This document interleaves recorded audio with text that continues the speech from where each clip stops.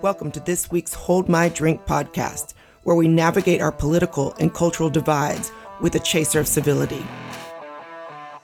We invite you to grab your favorite beverage and join us as we explore our differences and build bridges across our divisions.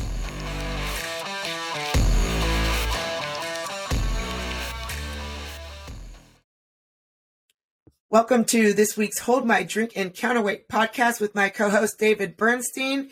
This is part 2 of Talking DEI with our friend Carlos Hoyt. Carlos, it is good to see you again. I'm excited for part 2 of our conversations. We left so much on the table. When we talked last, you mentioned that you might actually bring a hot chocolate to the table for your drink this time. I remember that. Did you bring a hot chocolate? Yeah, very good memory, better than back with H2O by boring water. So I felt letting you down. What did you bring, my friend? Well, I want you to know, thinking of you, I didn't have hot chocolate, but I had chocolate rooibos tea. And that's as close as I could get. And it's in a New Jersey cup, which is as close as I could get to where you are in my Starbucks collection. So there you go. Great evidence of your thoughtfulness, which is one of the reasons I'm happy to keep talking to you. So thank you. David, what about you? I know you went and grabbed a drink. So yeah, I went and got a Diet Coke and I put a little bit of Fireball whiskey in it. The traditional way is actually reversed. You have Fireball whiskey and you put a little splash of Coke in it. But I'd be incoherent, so I'm glad I did it this way. It's delicious. Oh, speaking of Carlos of drinking, you'll be happy to know that remember we were talking a little bit about like being mindful about drinking in our last podcast. Yes, I have upped my game there. How so? Just being mindful, really just being mindful, like not putting any necessarily strict guidelines, but just being mindful of like when I'm drinking, who I'm drinking with, and it not just being something that becomes habit forming. How's that? Well, first of all, grandmotherly, it feels great to me. And certainly as someone who has an inclination, it feels great to me too. But as I hope I said during our first conversation, I would never want you or anybody watching or listening or folks in my family or my friends to think that my particular stance on this is sort of some judgment or prescription. I think any kind of mindfulness about anything we do can be great. Yeah. But thank you for doing that. That's nice. I didn't take our discussion as judgment at all, but it just reminds me of being you remind me of being mindful, and I'm working on it with your help. So we left off our last conversation. We talked just kind of about where we sat in this DEI discussion. You provided us with some some new reading that you have created around DEI, what's important to you. Both David and I read that. You have what was nice, excuse me. What was nice around what you did, I thought, was a lot of times we're not even using the same definitions for language. Yeah. And so for you to start out, even if, and I think David and I want to talk to you about some of your definitions, but the nice thing is that we enter the room at least knowing where you're at with certain definitions. That's right. And I think that is something that is missing in a lot of the conversation around diversity, equity, and inclusion.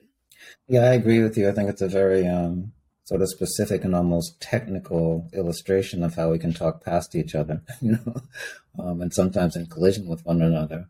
And I think taking time to at least share, what do you mean by this or that, needn't lead us into a fight. It can lead us into a synthesis, right? Yes. So I spent, I really appreciated the document, by the way. And I think I commented to Jennifer after our last podcast is that I think I disagree with Carlos on some key points, but if he were if he were setting the template for DEI everywhere, I probably wouldn't be doing what I'm doing right now. Which is to raise concerns about DEI and how it's often taught. And but I will say that even still, I do have some differences there. And I don't know if it's a good idea to start there, because I appreciate that that you talk about the dilemmas of, let's say, worldview or viewpoint diversity, and wanting to teach kids about systemic racism and in society. And I thought maybe do you want to go right in, Jen, or do you want me to go right into this? Because I do have some thoughts, and where I think, and because we've already had a conversation, I feel like that might be a good place to start. Well, Carlos, you look like you have something to say. So I do, but I don't want to interrupt. David's wish to ask you something. Where to start? Nope, I'm good with where you guys. Why don't you respond, and then we'll make that decision together. That's our common ground. Right. It's wonderful, and that's collaborative. So one of my motivations to stay in communion with the two of you is, and it may be a little bit lofty, but it's actually a hope to continue to model, because I hope we accomplish this the first time, how folks who may have some differences around some things can actually live and exemplify at least an effort to find common ground. I say all that because, David, you were good enough to say, I think, I have some disagreements. And then you said something very nice after that. And I would emphasize the I think part, because that for me leaves some space for maybe not. Maybe we'll find out that they're not disagreements, although a disagreement is fine. And then you wondered out loud, is it best to start with that, or maybe to start with some of the things that are commonalities? I think a lot about the way all sorts of discourses run these days and what we're showing to the world, and especially kids.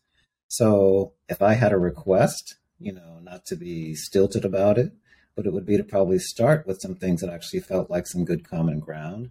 We don't have to start there, but I hope we don't overlook that, so that anybody who's watching doesn't think we're only focusing on those things that are problematic and maybe serve as divisions between the two of us. I hope that when we get to those, they'll be actually launching paths to find common ground. But I think it's always useful to talk about the stuff that we might agree upon too, especially if it's surprising agreements. So that's all I wanted to say about where to start. Sure. I had a debate with somebody I respect greatly, like really a public debate last week, and in a public setting where there were people watching. And the interesting thing was, by the time we were done, we realized that we didn't actually disagree on the key point. But maybe that will be here too. If I had to say that, what do we have in common? I think we want to live in a society that respects diverse ways of being, that we want to live in a society where people can talk to each other and understand each other. We want to live in a society, an American society, that lives up to its own highest ideals of freedom and liberty and fairness and justice. And I see that in your work throughout. And I think starting there is a way of saying we want the same things. And I think, and maybe you'll confirm this, but we want the same things in a society. Neither of us are trying to create a society where people tear each other down, where they try to establish themselves as the sort of exclusive arbiter of the way the world works.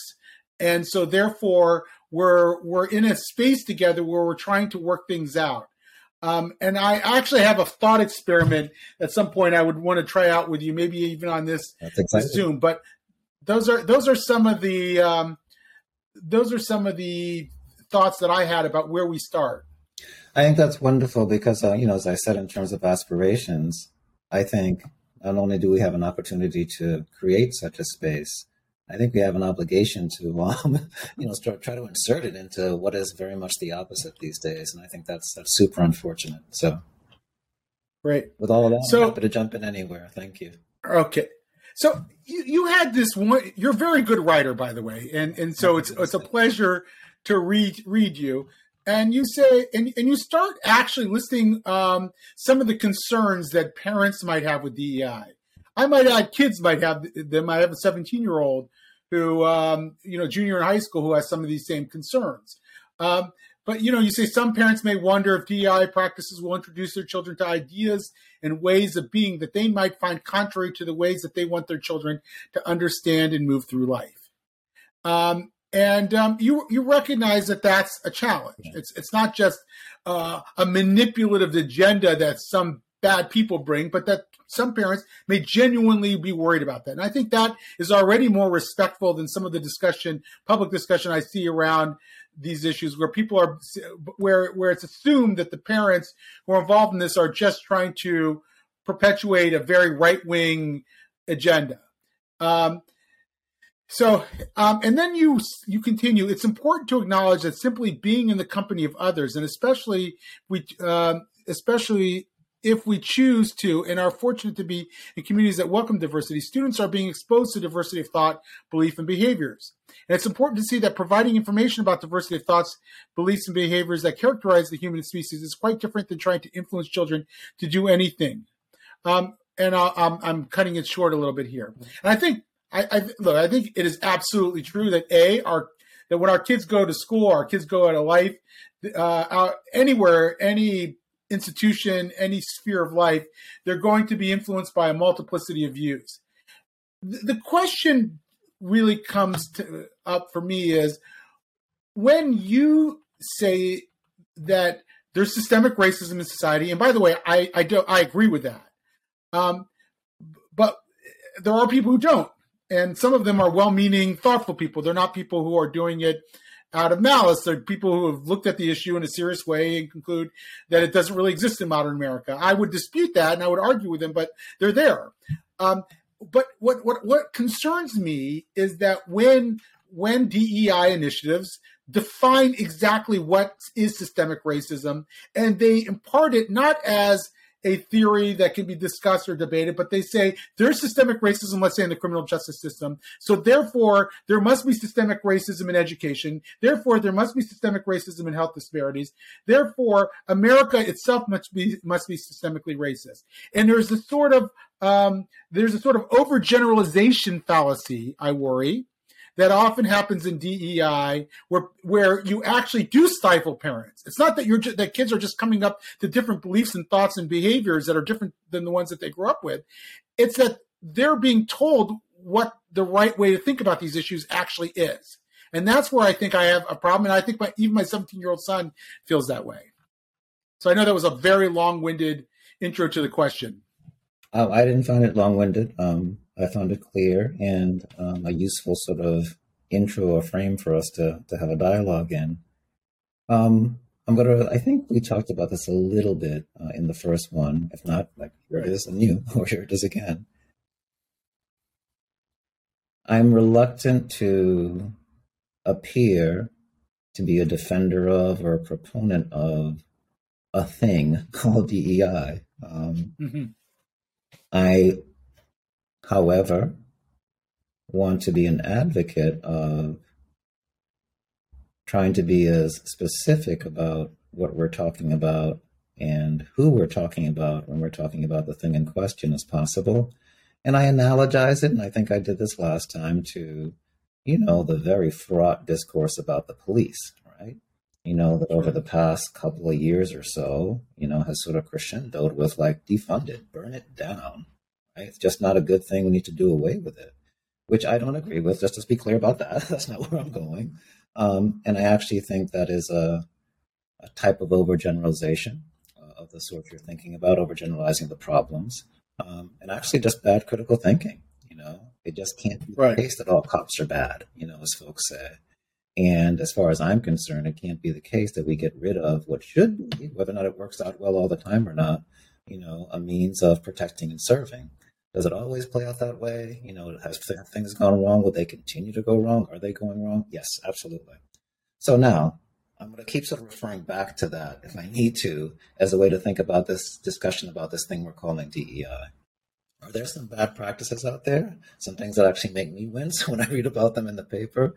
Yeah, absolutely. And if your 17-year-old son is experiencing some of that stuff, then, and you should hear my kids, so they'll tell you how I felt about when they were in school, saying like, if it's not good, tell somebody, advocate for yourself. I would empower Right. him to say like, not so much that DEI is bad and it should be burned down, but No. is this the best way to go about this? Because if it's not, I want him and everybody else to have a voice in that, just as you are exercising your voice. So I'm hoping our conversation, throughout, the rest of this hour will be around that, because there are good and there are bad practices. And I'm glad you recognize that some of the things I wrote seem positive to you. So yeah, those parents, who are experiencing a form or forms or examples or instances of attempts to, just boiling it down, help kids get along with each other in this complicated world, if that's being gone about in a bad way, it should be called out and it should be fixed. I just hope it doesn't become a conflagration, to say like, let's get rid of the whole thing. Because that's when I think we get lost. Agreed. Can you, Carlos, give a little more clarity or share with some examples that you've seen of bad practices and how you might do practice? We said we wanted to talk about it in practice, because I think you're right. I think the ideas behind diversity, equity, and inclusion are good. Where it's been tainted, if you will. I don't know if that's really the right word, but where I think people have the most pushback has been in praxis.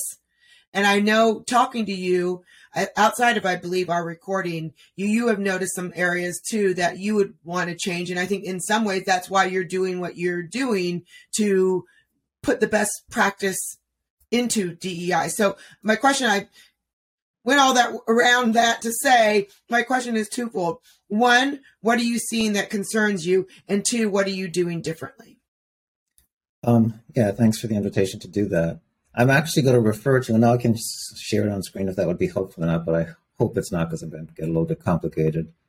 I'm going to refer to a post by one of your fellow board members at the Institute for Liberal Values, Andrew Gutman. So Andrew has a series of posts on the side of his own, and one of them is, what is systemic racism, right? And I wish Andrew were here, because I just love to talk with people directly. Andrew, if you're listening to this now or after, don't worry, I'm not going after you. I don't tend to be like that. But I think there's some great examples in here that Andrew uses to actually point out some things that aren't great practice. So not only do I want to point them out, I want to validate, that people who are pointing them out are sometimes right about that. Having said that, there's some things about Andrew's statements that I would like to compassionately challenge, but maybe we'll get to that.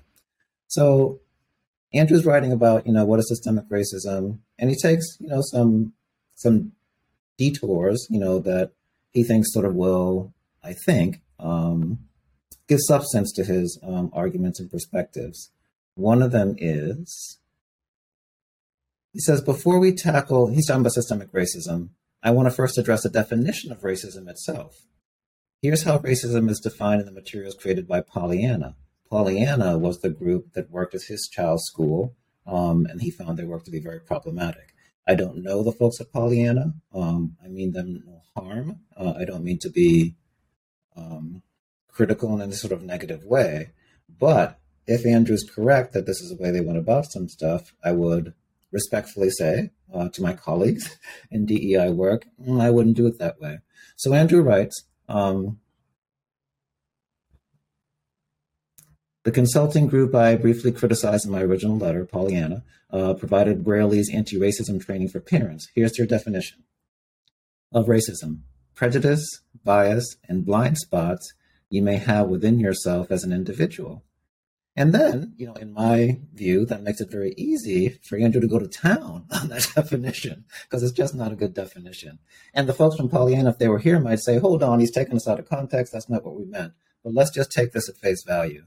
That's not a good definition of racism. Racism isn't even in there, right? So if that's a practice being used by folks who say they're doing DEI, I would say, don't do that, please. That's not going to make us look good, and it's not going to help children or anybody else. On to systemic racism. The systemic distribution of resources, power, and opportunity in our society to the benefit of people who are white and the exclusion of people of color. All right, so then he goes to town on that one, again, provided by Pollyanna. Now, what I would love to discuss with Andrew or folks like him is that it's perfectly okay for me to highlight instances of bad practice, but not to then say that characterizes everything that we're talking about. Again, referring to police work, right? There's some bad actors out there, no doubt about it. We're not going to say then we should burn it all down because of them. So, how should we define systemic racism, or racism for that matter? And I'm not going to take you to something that I just put in the document that you read. So this to me would be a good way to do it. And there's a section that I put in there called systemic social bias. Right? And there's a reason why I termed it that and not just systemic racism, because social bias happens. Like, we just know that's the case. It's always going to be the case because people have social identities. They hang a whole lot on those social identities. And, it's very easy for us to put each other in categories and then to put ourselves in hierarchies. So suddenly it's us and them. Like, we know this. This happens in psychology. It's what human beings do. So social bias is something that we're all vulnerable to be on the wrong side of. And sadly, vulnerable to commit against others. So systemic simply means an arrangement that tends to result in intended or unintended consequences. Right? There are all sorts of systems. You have a system for the way you run your podcast. You have a system for the people who you look for to be on it. We have systems for admissions to schools. There are all sorts of systems. There are systems in nature. Ecology is a system. It's not one that any human being built, but it has predictable outcomes. Right? So that's all a system is. If we all agree on that, then I think we all should agree, I hope, that of course there have been instances of social bias, systemic social bias in this country, and there still are, sadly. Some of them are deliberate or were deliberate. Some of them just have incidental consequences because of the way they've been. One example that I give, and I can give more if you'd like me to, is Jim Crow laws. Like, we know that was a deliberate system to oppress people, right? Luckily, Jim Crow laws don't exist anymore, right, officially.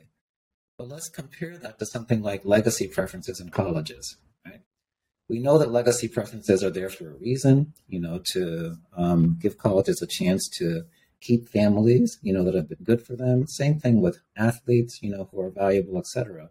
But those seats, tend to go to people, who are parts of group that correlate with privilege, which means that there are going to be less seats for other folks who've never had a chance to get in that stream in the first place.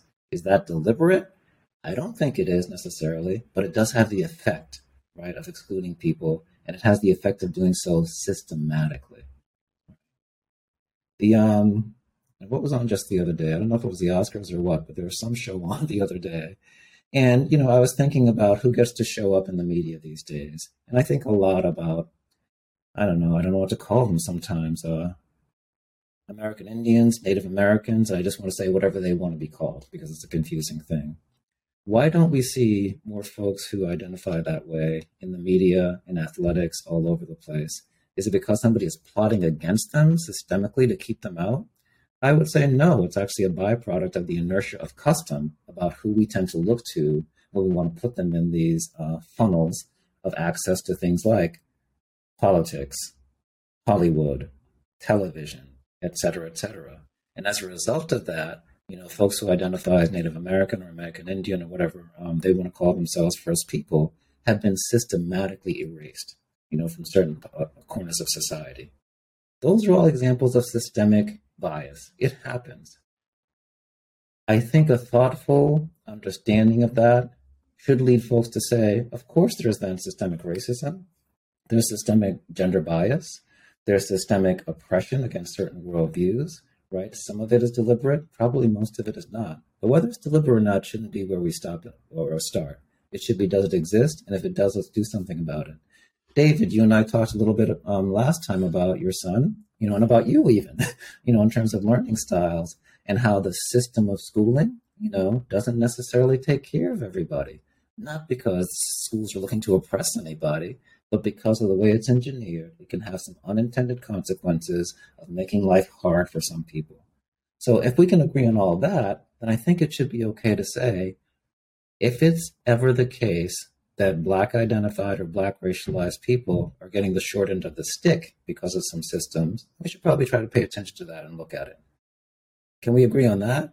I think we do agree on that. I do believe that there is systemic bias. I do believe that there's examples of systemic racism, but I think it gets complicated, and this is where I get worried. I have a piece that I'm writing right now in search of systemic racism, and I've been writing it for months because I've been finding examples in the literature, on Twitter, or wherever I find them, people defining systemic racism, and I've come up with, and I'm not going through them now, but 7 different ways that people use the term systemic racism to mean what I consider very different things. And I worry that sometimes there's a bit of a bait and switch. And I'm not saying you're doing that. I'm saying that it's done when a school system, like my son's school system in their anti-racist audit, says that we're going to teach students to recognize and resist systems of oppression. And it's one thing for you to say that there is something called systemic bias and systemic racism, but then once you get into the details, what I'm worried is that educators will then tell students precisely what those things are, and that will foreclose conversation. So let me give you an example of how this can work. Yes, you've given one definition of systemic racism and bias, and I thought did a very good job. But there's also this concept of whiteness, for example. And it's the idea of whiteness is that there are white-dominated cultures that favor white cultural practices or white-associated cultural practices, and that those cultural practices are biased toward certain people and favorable towards other people. And then very often people will use it to say even the idea of promptness, for example, is a white associated trait. And therefore, by insisting on promptness at the workforce place or on a podcast or wherever we do is an example of systemic bias against cultures or people who don't practice promptness. Now, this idea of that there are dominant cultures is, literally every system has a dominant culture in my view. Like every country has a dominant culture, whether that culture is in Ghana or Mexico or wherever else, or the United States. There's a dominant cultural framework, and there are multiplicity of cultural frameworks within each of those dominant frameworks.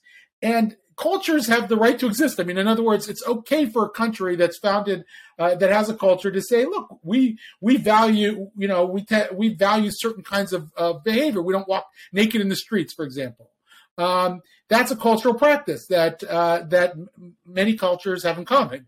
I'm saying that because I think that definition of systemic racism, this idea that we must dismantle systems of whiteness, it's often sort of nihilistic in that it suggests that the entire culture that supports, that this country was built on is inherently problematic.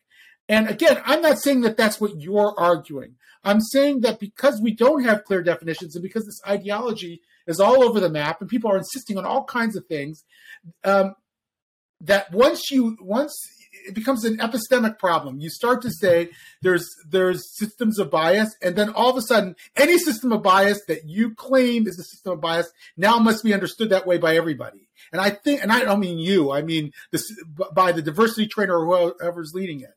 And that's where I worry that this framework is not nearly well fleshed out enough to undertake this project now, because the people who are doing it are not you.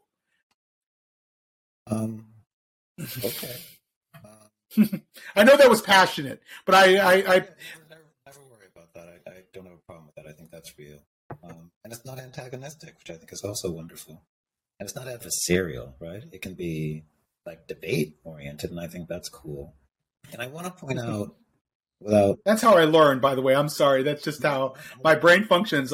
I'll get the best out of you too. I hope. I think, I try to be good at saying if I think something didn't feel good or like, can we just talk about that? So no worries about that, but I appreciate your sensitivity around that.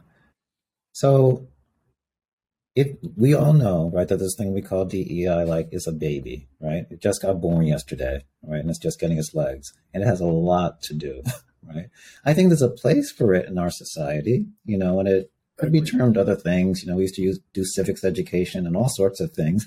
I actually saw, I'll try not to get too distracted. I actually saw an article this week, Times, Post, I don't know what it was, that there are folks going after social emotional learning now, mostly as it does or doesn't seem to interact with the racism thing, and then CRT is just behind that, et cetera. So yeah, it's such a fraught time, for this fledgling field discipline to be trying to do the work it does. And you are quite right. It doesn't help, when it gets generalized and morphs in all sorts of ways that just aren't accurate and helpful. Here's what I think happens and what I think would be helpful to not happen or to do instead. We should be teaching kids that bias happens. It happens in your brain. It happens to you. It happens in our classroom. And we need to guard against it if we can, right? Because it's just part of the way our human brain works, that it can trip into things that we wish it didn't. So how do we understand that, stay on guard for it? And what are the ways in which we should look at it? Let's look at it psychologically, right? And there's some human universal stuff there. Let's look at it sociologically. How does it play out in whatever we think are some good data around that? Let's look at it anthropologically. How does it vary from culture to culture? Are there some places that have done it differently or better than ours? None of that is prescriptive, right? That's engaging kids in being good scholars. And that is one of my favorite things to do, right? I refer to kids as scholars. We're here to study, right? And after you've studied, you'll be in the best position to synthesize your own bearing on the topic, right? Right. But as long as you get, I'm sorry to interrupt, as long as once you get into specific examples, somebody can say, I don't agree that example fits the model. Yes, so now, and I'm going to say, we also need a generally agreed upon way to scrutinize that too. So Carlos Jr. says, I don't agree that example gets us there. I want David the teacher or Jen the teacher to be able to invite Carlos to say, excellent, so glad you raised your hand. We've talked about how to scrutinize examples. Tell me, take it apart from me. Don't just say that you disagree with it, though. That's not right. Scholarship. No. Of course, I want the debate. I want my kid to be able to say, well, you say that there's disparities in the provision of health, and I see that. But when you actually read the study and you control for income, it appears that those aren't based on race, that they're actually based on income and class. Now, that he could be wrong. My kid could be wrong about that. But I want that kid to, and I even better, I want the teacher to find the article that says that that's the case, so that the kid is reading both examples. In other words, they're reading the assertion that there's systemic racism in the provision of healthcare, and they're reading the counterexample, so our kids can come to an informed conclusion about that topic. Yes, and I hope that they're also practicing a resistance to what is another human habit, and that is dichotomous thinking. Because, and obviously we're just sort of making stuff up here, but it could be both, right? It could be that there's a high correlation between place and resources and bias, and that race sometimes gets used as a proxy for that because there's some correlations there too. I think that's unfortunate. It starts to get fuzzy, but I think it's so important to keep that open mind and keep doing the work. And people use numbers however they want to. We know that. So what are the best studies? And at the end of the day, going back to this work that you are doing, David, and I'm glad to hear about it, and really trying to look at how are people using this term and giving examples for it, let's come up with the best one, and when you get there, I'll be interested to see what you come up with, because I assume you're not just looking to critique all the bad stuff, but to also find a way to, I hope, raise up good examples or create it yourself if it's not there. Even the whiteness paradigm, which I critiqued just now, I actually believe it can actually be systemic racism. In other words, if a dominant culture excludes any other cultural expression besides its own, if it stifles alternative, for example, I'll give you a great example of this.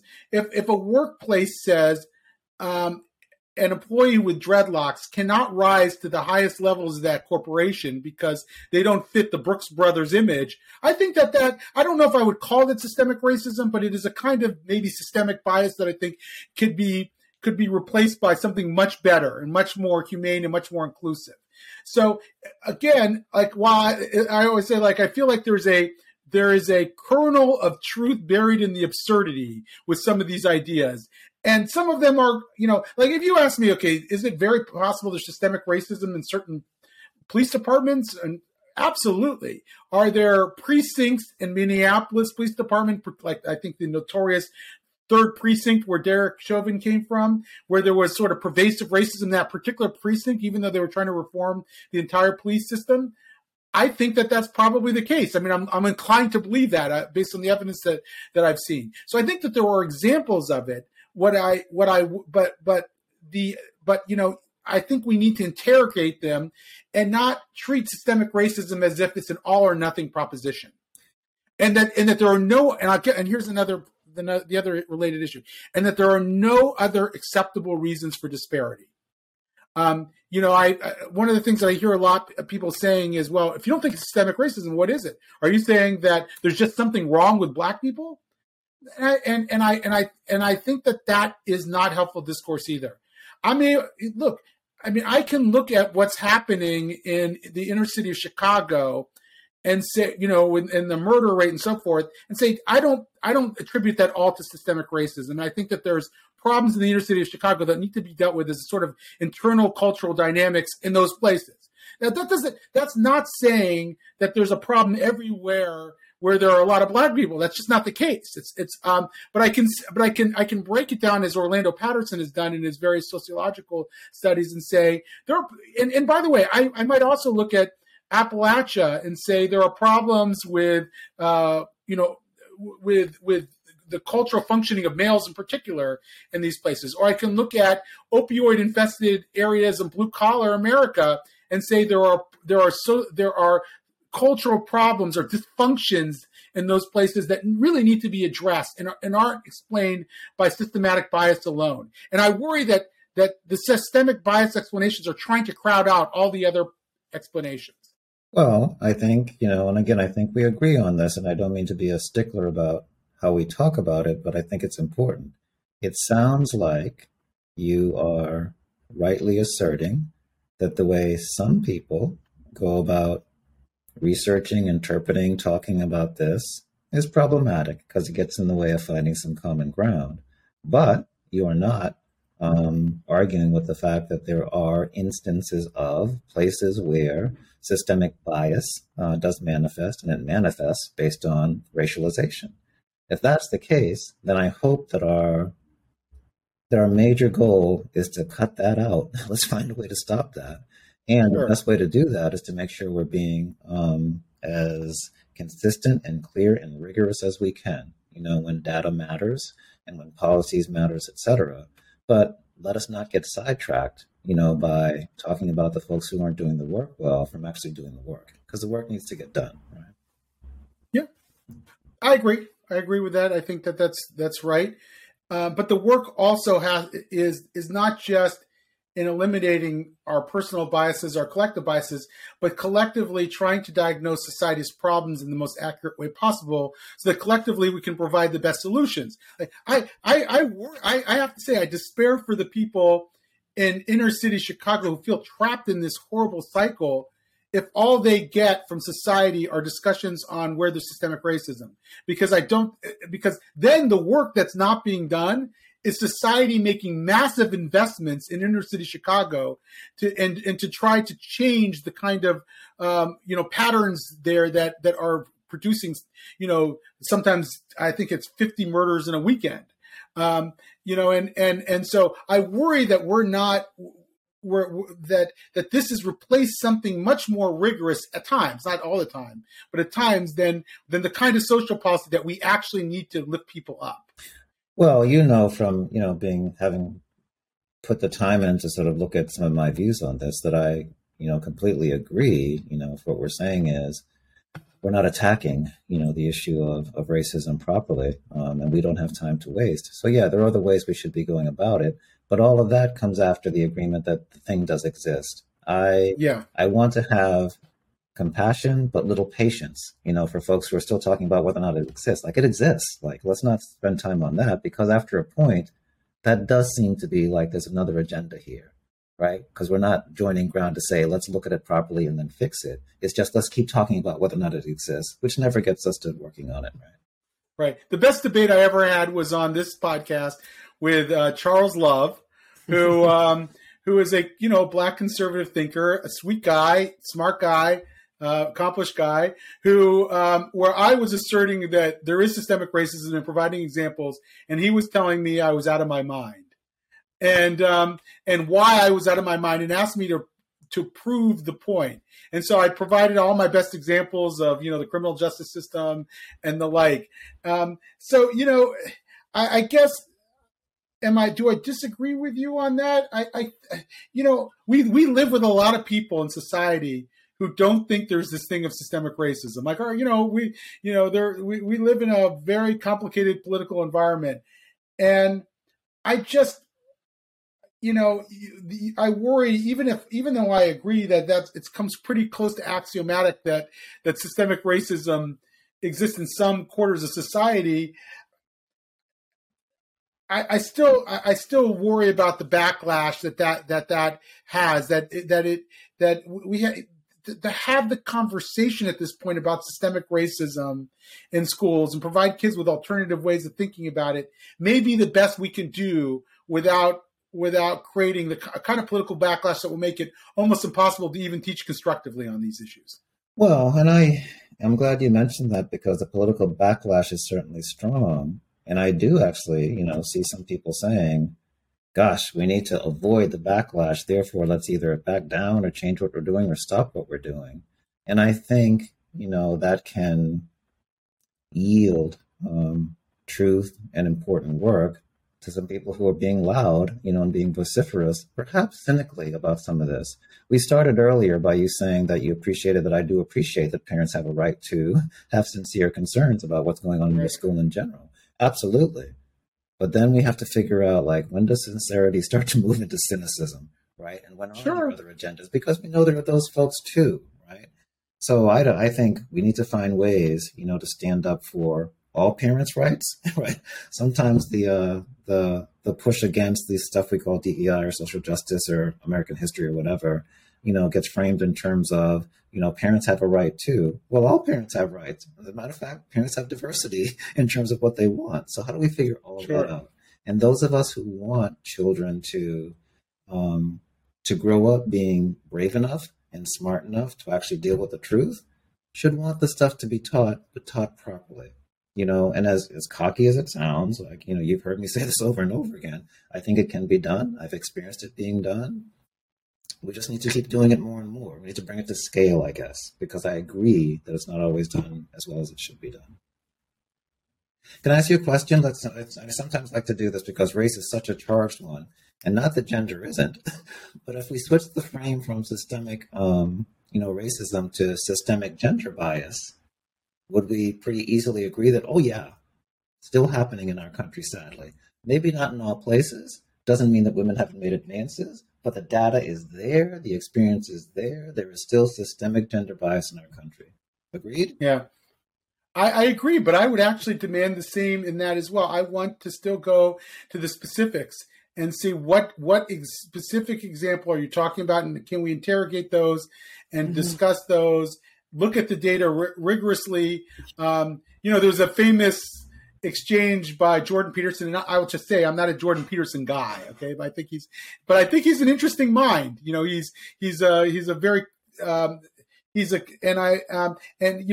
was on TV with a woman who was citing all these statistics, and he just made minced meat out of her. It's a very famous exchange on television. I don't remember the television channel. Made minced meat out of her because he knew more. And it didn't mean that he was right that there's no systemic. I don't even think he would say that there's no systemic misogyny in this country. I think he probably acknowledged that there is. But I'm wary of. It's at the specifics where I want our kids to have the opportunity to debate and look at different perspectives. Not the most extreme protecting. You don't need to have the person who denies that it exists at all. But you need to have the person watch the Jordan Peterson debate with the woman and say, well, what did you think of that? I think that would be fascinating for kids to see. I do too, as long as it doesn't end up with kids walking away thinking, well, I guess there isn't, this kind of bias. Instead of that evidence wasn't as valid as it should be. Because if they walk away thinking the other thing, we are in serious trouble. Right. That's where the balancing act is. Bring rigor to the reality. Don't say that a lack of rigor denies the reality. Because you look around the world, and let's just stay on the gender one, and you want to ask the question, why aren't there more women in X context, right? And it could be, that it's just coincidence, but it's probably a function of some sort of systemic behavior that's happening that we just need to nail down and correct. Right. And it could be that women are different than men in some ways. Oh, careful. I think women, ways that causes them to justifiably show up less in places of power and representation. No, it depends. But no, it depends what field you're talking about. There are fields that men are underrepresented in too. I agree that most of those fields are not as well paid, and you could argue that. But it's not just that. I mean, women flock to certain kinds of fields more than men do. And I have to be able to say that, Carlos, because of course you do. I have to be able to make that face too, but it's okay. Right. But what I'm saying is But what I'm saying is, like, we know a lot about biology, about especially when it comes to male and female differences. There are, and again, that doesn't mean that there's no systemic misogyny, right? Those two things don't have to be mutually exclusive, but it can be that women are different in certain respects, that drives them to different kinds of professions, not on the whole, but among women at large. In other words, yes, of course there are women who are going to be astronauts and mathematicians and everything else, but there are also women there may be fewer women who want to do that than there are men.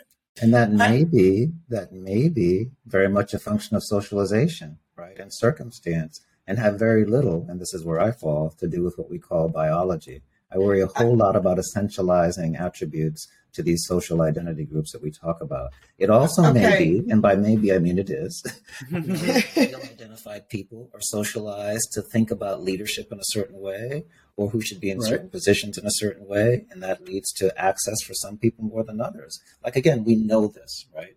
It happens in the way we look at resumes. We also know as much about the biology as we do all those things that you just mentioned. In other words, what I'm saying is that these factors are not mutually exclusive from each other. It can be the case that women are socialized and men are socialized in certain ways. I think that is absolutely true. Yeah. That there's systemic misogyny. In other words, are men simply trying to keep women out of certain areas? I think that's true. And it is also can be true that women and men are on average different from each other in certain ways because of their biological makeup. And there's as much evidence to suggest that than there is any systemic argument you can make. Well, what you just said is either true or not. We'd have to do the data crunch. It doesn't mean I disagree with you, but I just want to say that. So I want to do two things now before time runs out. Wait, Carlos, if I may. It's actually one of the things I want to hear from you, Jen, because I was going to say, I'm the woman in the... Yes, and I know. You guys are talking about women. Right here. And I'm like... Okay. Go ahead. One of the things I wanted to do is... I kept on going, hey, wait, you got a woman in the room here. I want to say on this point, I do agree with David in the sense that I do feel, and you're right, we don't have the studies out here in front of us. Who does a good job with these studies is Will Riley does a good job at this study. But I do think that women are out of the workplace often more frequently than men for reasons that we choose to do. Now, where there might be something systemic that I think could be corrected for is when we're out of the workplace, when we are caring for children, that there might be some financial or monetary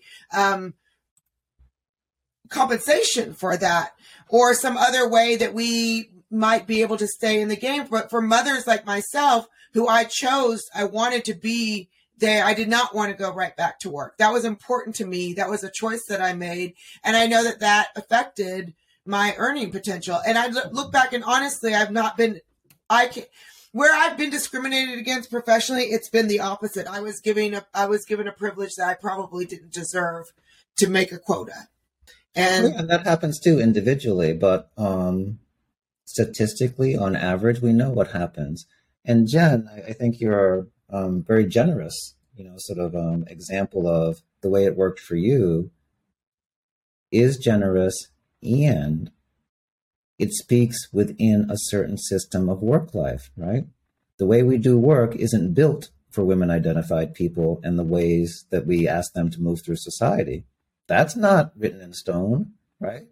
It actually accommodates a certain type of human being, right, who's been socialized a certain way. That's why it's hard for women identified people to sometimes do this thing that takes them out of the workplace. It's not that they're not doing work, they're just not doing work in that other system. And then we say that's the choice that they make. It's a choice that they make within a structure that we have built to accommodate certain people, right? And we could change that. It wouldn't be easy, but we have to be able to imagine outside of that, because that's a system too. I'm not saying it's intentionally harming anybody, but it does have this effect, right? But it's not as good for certain people whose lives and rhythms and way of moving through the world and some of our expectations for what they're going to do for society don't match up so well with the way we built work life. That's all. Right. Yeah. I as I said, with so many of these things, I feel like it's partially right. And partially, we have an economy. The economy is a market economy. It rewards certain kinds of work more than it does other kinds of work. And it creates sort of patterns in work in and of itself. In other words, people who That's exactly right. It's a system. Right. It is a system that, and it may be that look, let's go back to this ADD example for a second with my kids and how the system favors it. On the one hand, my kids or I, when I was growing up, who had ADD, I understand that that the system should do more to accommodate us. On the other hand, I realize that there's always going to be a system. In other words, systems, when you bring people together in a large scale, you have to have some baseline of operation. There's not an infinite ability for the system to provide for my kids' needs. They can do better. It can be more flexible. It can be more inclusive, but it's not infinite. And so there I have to say, okay, to my kids, you have a responsibility of meeting the system's needs. I'll do my best for you to make sure you get a fair shake. But you are in a system and you're always going to be in a system. And because the system has to exist. It's not going to go away and it's not going to become infinitely inclusive. So that's where I think there's a tension there. And where we have to, yes, systems should be flexible, but people have to be flexible too. And are we building enough resilience in our kids to understand that no matter how DEI they get, they're going to need to accommodate themselves to realities that are outside themselves and expect certain things of people.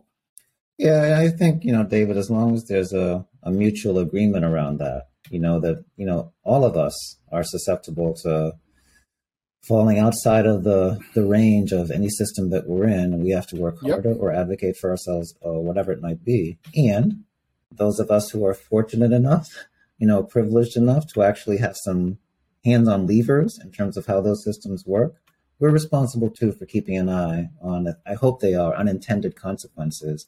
And then, as you say, trying to be as inclusive as possible. That to me is always the goal. Right. Before we close, I want to get away from systems for a minute, because here I want to explain, I believe in systems. I lean towards David's point of view, where I don't think that they explain everything. But here's my biggest concern with the way DEI is being practiced, is we're not changing the game. For those of us who care a lot about injustice and actually do care about creating the more level playing field, if you will. I'm not sure if you've got like certain terminology that you use for that, or more just society. Let's just put it that way. I feel that the way we talk about DEI, or the way DEI is practiced, is there's a lot of shaming, there's a lot of blaming, there's a lot of oppressed narrative that keeps people, I think, locked into this idea of, I will be a victim. The system is always I'm always going to be in the system where I'm going to be a victim. I can't do anything about it. And then for minorities, and then for primarily white folk, you are the oppressor. It will always be about you. And then at the end, what happens is the game just shifts, where who was on the bottom become the ones on the top, and we're playing the exact same games. And then the injustice just continues on in a different, or in the same way, just different players. And I don't see, when it's in practice, that we're actually trying to really resolve systemic, if you will. I'll get back to the word systemic, even though I said I was getting away from it. Systemic issues. Yeah, a couple of observations. One is it's 6 o'clock. Time flies when I'm talking with my friends. The other is, and I'm being deliberately provocative because I know we love each other now. I think we do agree about the system thing. I think sometimes you feel a loyalty to like keep up that line, but I think we're in great agreement. So part three, if you're interested, is like, how can this be done in a way that's not a zero-sum game, right? Where all we're doing is changing places in terms of who's guilty, who's innocent, etc. And there's been some good writing about that too. And obviously I think it can be done. It's not easy, right? But I think it can be done. And I think we just have to keep forging towards that, pushing out the stuff that is, not best practice, affirming the stuff that is, and keep refining this game. And I actually think that the three of us and folks who are like-minded are in a really good position to keep having these very honest, but super constructive conversations about how we get there. Because to begin with some of the, I don't know, maybe goofy stuff I said in the beginning, like, that's where the hope of the world is. And if we don't keep doing it, like, we're going to stay in trouble. Yeah. So thank you for having the conversation. I just want to end with one thing.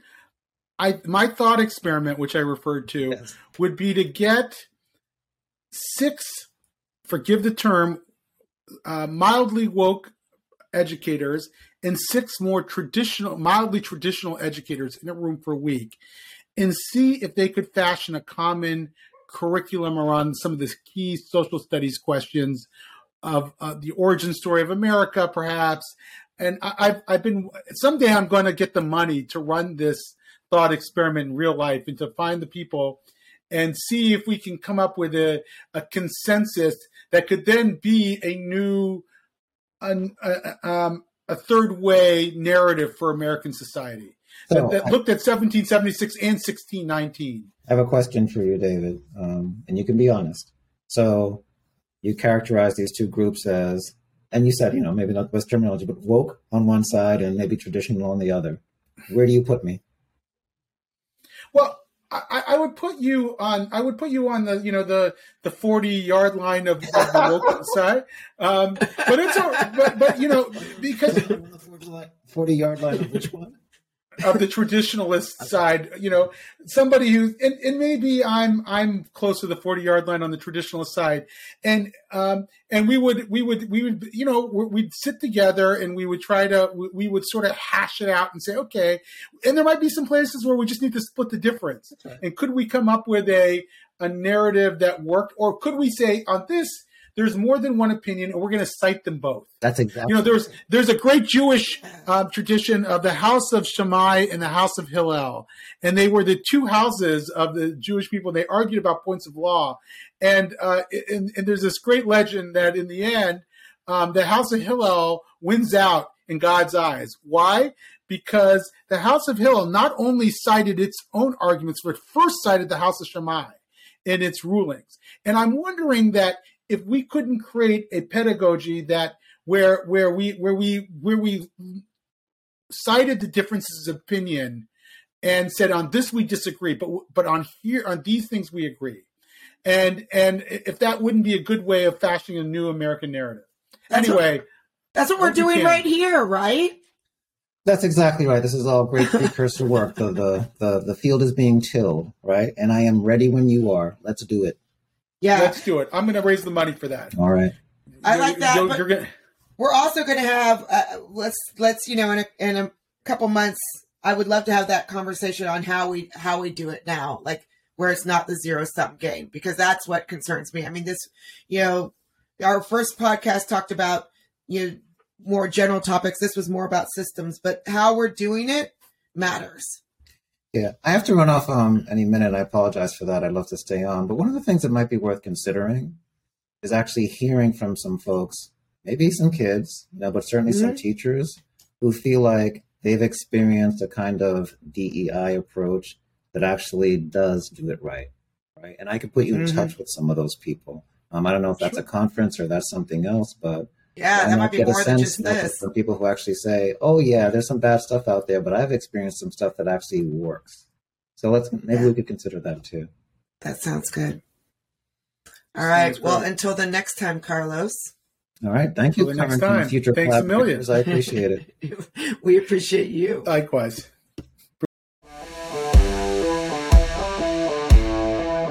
Thank you for listening to this episode of Hold My Drink. Like or subscribe to the show and check out the show notes to see what each of us is reading. Different news with different views. You can find us at holdmydrinkpodcast.com, all major podcast platforms, and on YouTube. Or subscribe on Substack at truthinbetween.substack.com so you never miss an issue. If you want to join our Discord community, drop us a line. And until next week, may your conversations be constructive and your divisions diminished. Cheers.